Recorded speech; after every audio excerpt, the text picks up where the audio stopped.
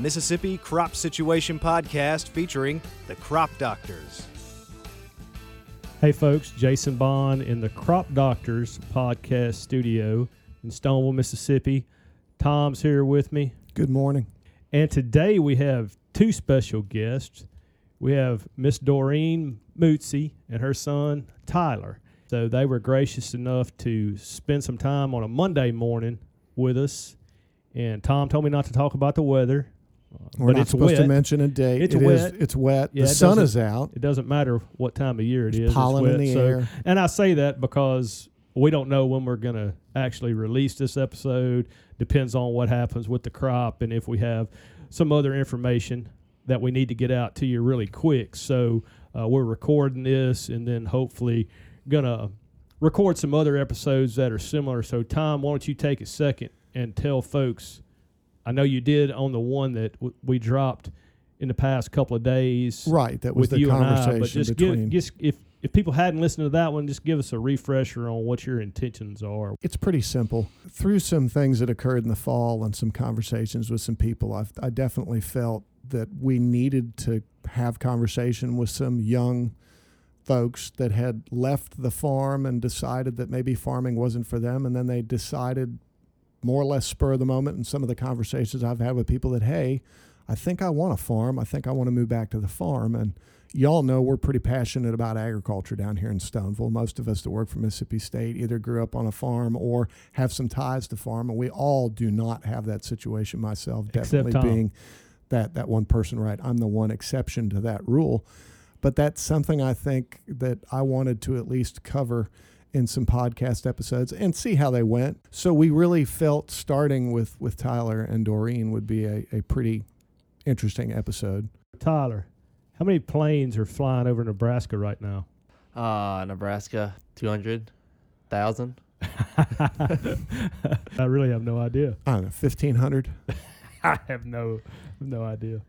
I just wanted to see what he would say. I was thinking like Tom, like 2,500 maybe. I mean, honestly, I have no idea. I just know there'd be a lot right there in the center part of the country. Since those are that's basically categorized as a quote-unquote flyover state. Don't alienate the Nebraskans. I'm not alienating the Nebraskans. I'm just giving the general gist of what it's referred to in the media. What are we talking about?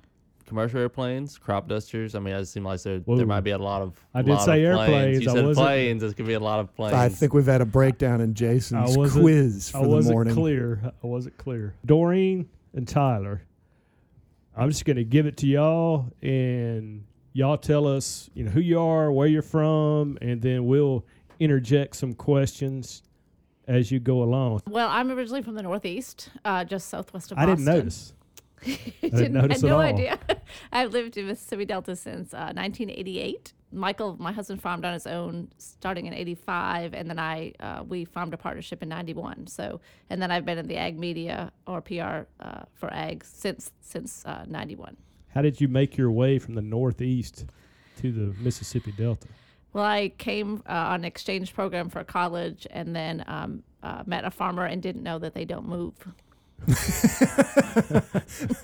They're not a terribly tied to the mobile land. profession. That's Yeah, right. no, I thought, we have, hay and apples and pumpkins in Massachusetts, but apparently not the same as rice, cotton, and corn and soybeans. So, a little bit different. So I'm still here. So you came on an exchange program to Delta State. From Westfield State College. Okay. Doreen and I know each other outside of work, run into each other in Cleveland, and definitely have some ties to that part of the country. I have family from up there too, so it's usually good conversations. Your family's from New Hampshire? I have some family from New Hampshire, and good. then I also have some family from Massachusetts and a good bit of family from Pennsylvania. So I kind of have some big ties to the northeastern United States. I've never heard you refer to the Massachusetts.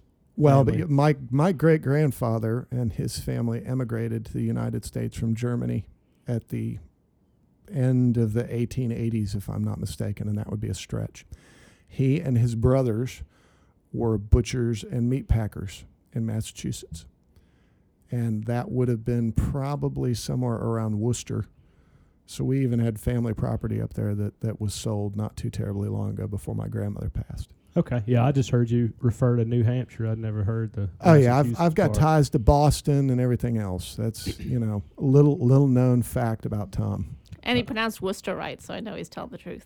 That's right. Yeah. Family property around Sterling. There are very few people that know where that is. Me included. Fascinating Monday tidbits. I apologize for my lack of knowledge of Massachusetts geography. It's okay. Doreen, you and Michael have been farming together for 30 years now. Yep. 30 plus. Mm-hmm. So why don't you tell us a little bit about the farm? And right now it's corn and soybeans. We've had cotton over the years, had wheat, had rice, really just depending on what the markets are. We're really geared up more for the grains than cotton, but we've had a little bit of everything over the years. And that's in Bolivar County? So we have Bolivar. We live in Sunflower County, and the farm's in Bolivar and Sunflower County. I did not know y'all were in Sunflower County. I don't guess I ever really thought about it. Where the county line was. Yeah, we're pretty close to the county line. So okay. with Washington, Bolivar, and Sunflower right there almost together. straddle the county line. Never occurred to me to You can actually that. find the county line up there. It's basically where the blacktop stops and it hits a gravel road. That's pretty much the county line. Not an uncommon phenomenon. Not in this state. No, it's not. Or surrounding states. True. Tyler sitting over there anxious to say something. Tyler, I think you're the one that Tom most had in mind that he wanted to hear your ideas on how you growing up on a farm and then, moving away from the farm and now you're back. Why don't you give our listeners just an idea of the process that you went through to get to where you are today? Growing up, we weren't pushed to farm if we didn't want to. We weren't pushed to do anything outside of whatever extracurricular activities we were doing in high school or junior high, whatever it may be. I did work on the farm in the summers, whether it's laying poly pipe or doing odds and ends, things like that. Nothing crazy, and I wasn't given a whole lot of responsibility. But I also lifeguarded. I worked in restaurants, so I was doing a lot of different things. And I graduated from high school and I went to college and I went to Jackson for a couple of years. And so I was gone. And then a couple of years later, I came back and I went to Delta State for 2. And when I came back, I stayed in the restaurant business and I still helped on the farm some. At that point, I was working, like a 8 to 2 in the afternoon on the farm for my dad. And then I'd go turn around and go take a shower and I'd go to work at the restaurant at 3 and work there till, 11, 1 o'clock in the morning, just depending on what kind of night it was. And I kept doing that, but I think I always knew I would come back eventually, but I didn't know if that meant, my 20s or my 40s, right. Just depending on, at some point, one of us as one out of 3 brothers in a family farm, somebody had to eventually come back and do something. And I don't think in my head it would ever be let go, or sold or rented out. Somebody would take control over a period of time. And I was definitely the one that was most involved growing up. But like I said, we weren't pushed to do anything. And at that point, I wasn't given a whole lot of responsibility to take the reins on anything. I was just a helper in a sense. So are you the oldest brother? Yes. Okay. I kept pursuing the restaurant industry. I was a manager at a restaurant in Louisville for about a year.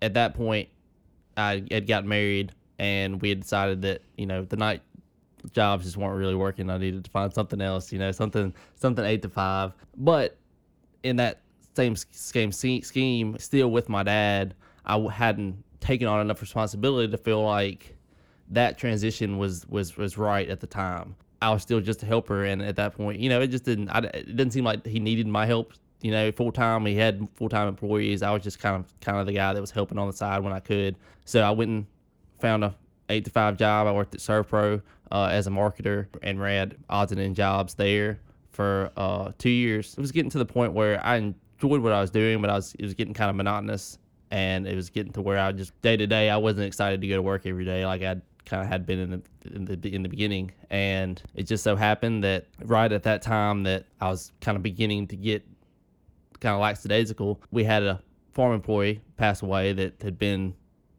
working with my dad for 15 plus years. At that point, we had the conversation, me and my wife did, was, maybe it's time for me to come back. He's missing a person. I can fill that void.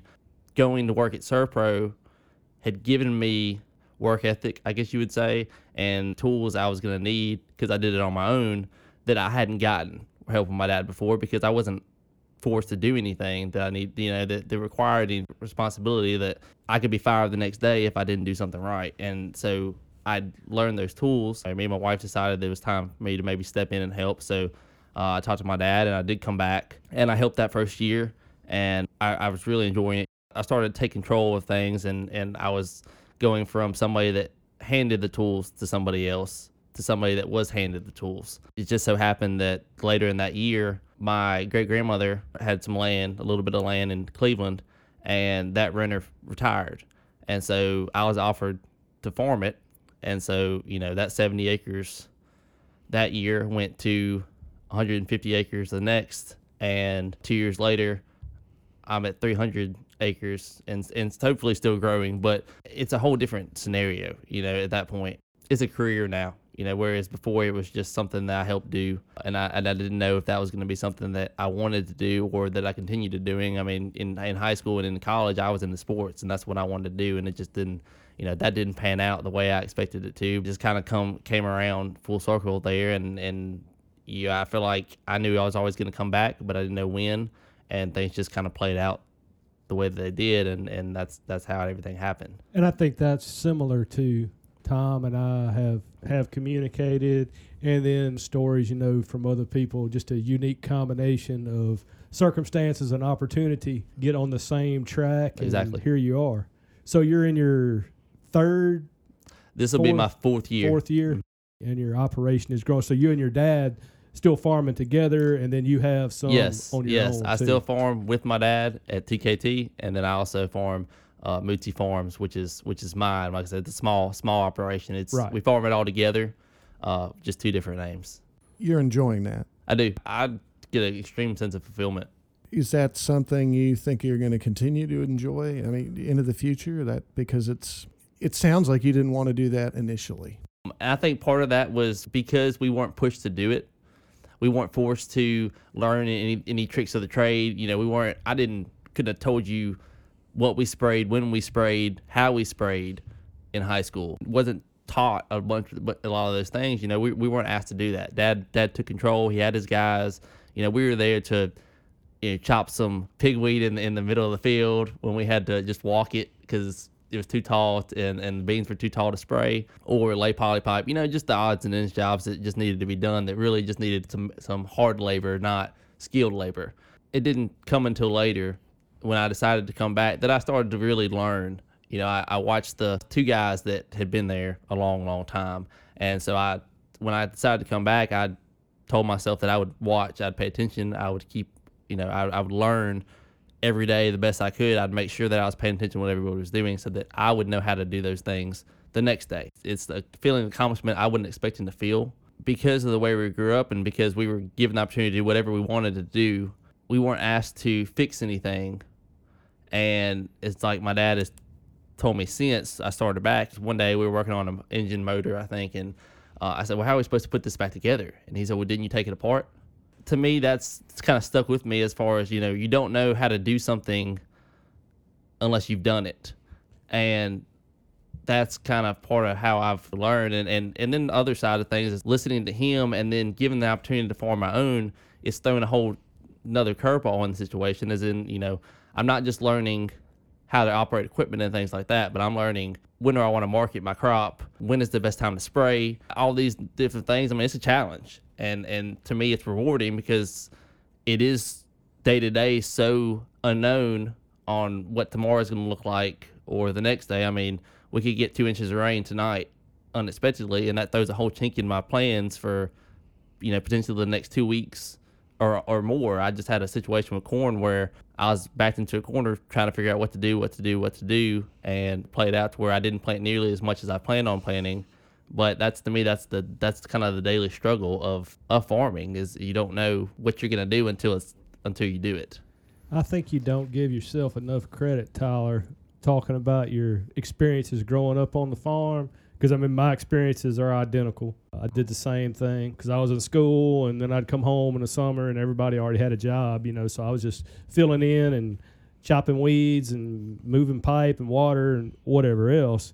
But me being older than you, what I can tell you is when you look back on it as you get older, you'll remember that, and a lot of the things that you've done in the years since then all started when you were doing stuff on the farm and you didn't realize that you were actually, one, contributing, but then two, developing some skills that were going to serve you later on in life. Yes, at that age, you don't realize you're learning things until now. You look, 10 years, 15 years later, you look back and realize it didn't seem like you were learning anything at the time because you were just felt like just manual labor to you, but you did take something out of it.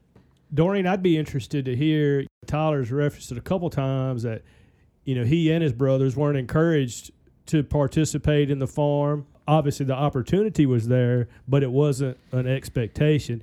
I'd be curious to know the conversations that you and Michael had, if it's any of our business. What made y'all decide to approach raising your boys like that? So I think actually a couple things. One, I think we're a bit of an anomaly in the South because I'm not from here. So you hear all the time about young children on tractors, and I got the first tractor at 9. Well, being from the city, that kind of scared me. So they weren't allowed to touch, ride, drive. They were allowed to ride with Michael, but they were not allowed to touch or drive any equipment until they had a driver's license. I didn't even let them drive the lawnmower when they were little. So I think a lot of that is just growing up in a city and not, that's heavy machinery to me. So that changed some of it. So the kids that were like just on there all the time, instead they were at basketball games or playing baseball or playing soccer. They found other things to use that time. So they didn't have time anyway. Even if they'd wanted to, I don't know that they would have had the time to have that on, farm kind of driving experience. The other thing I think is because we understood the risk in farming, in some ways you don't want to put your kids into something that, if you lose it, you lose everything. And so there was that kind of like, well, there's more certainty in a weekly paycheck. And so his degree, like he was in athletic management. So we were like, just see what's interests you, do that, and then it's your call, whatever you want to do. But I just neither of us ever felt that choosing their career was something that we should do. We wanted them to do what made them happy and not ever have the feeling that they were responsible for something that they had no involvement in bringing to life to begin with. My mom doesn't listen to this podcast. Obviously, my dad might listen and relay it to her. But, I don't think my mom, she never discouraged me from being involved with the farm, but she certainly encouraged other things. And then once I found out there was agronomy and then weed science, I was done.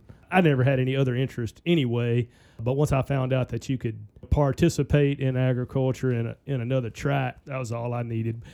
I always felt like my mom didn't want me to do it, but she never said it. It was always, well, hey, look at all these shiny things over here. Well, and I should say I was raised fairly similar to Tyler. I really wasn't pushed in one direction. And I think that, I have my parents to thank for that. And I don't recall either my mother or father saying, you really should get a degree in business and go do whatever.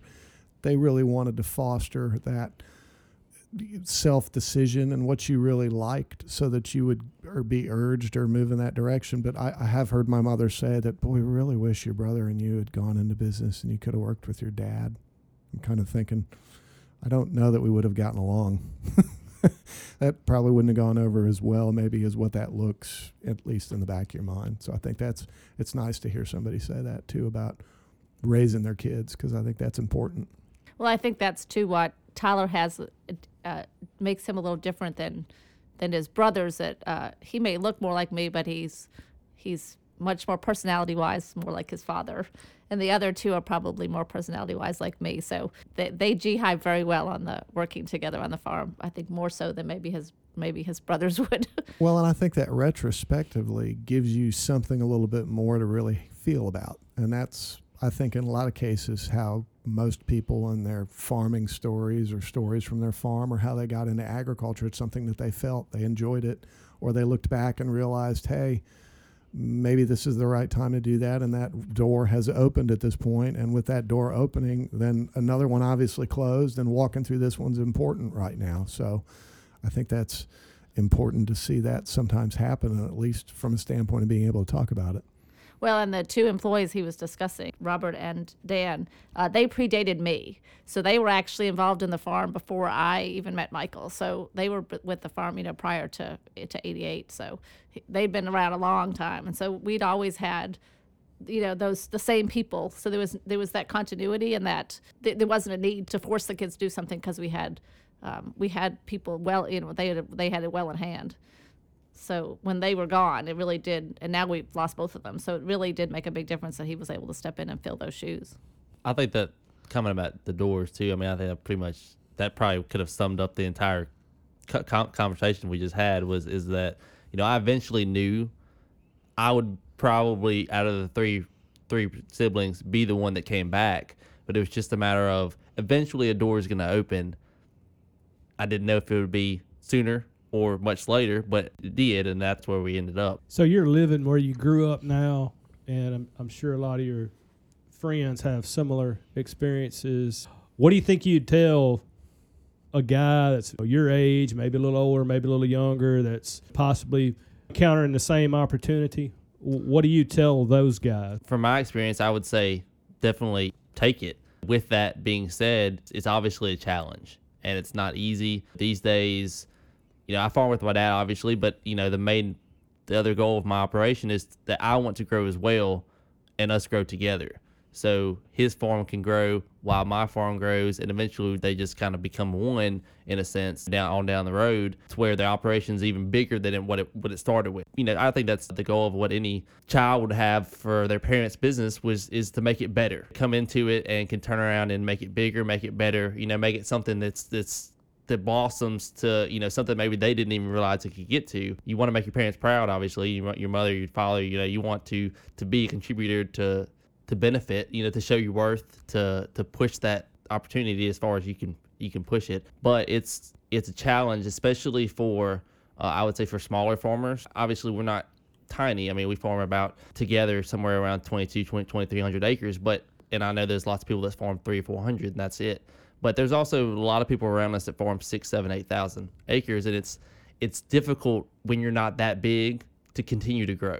And that's a huge challenge. I mean, that's probably the biggest challenge that we have is, even if we want to grow, you're talking about, if I could get 30 acres next year, more than what I've got, that's a lot. I mean, that would be an accomplishment. And so it's definitely something that that I would push to pursue, given the opportunity. But obviously knowing that, going forward, it's a challenge, and it's a challenge you have to kind of go towards every day and figure out a way to solve it.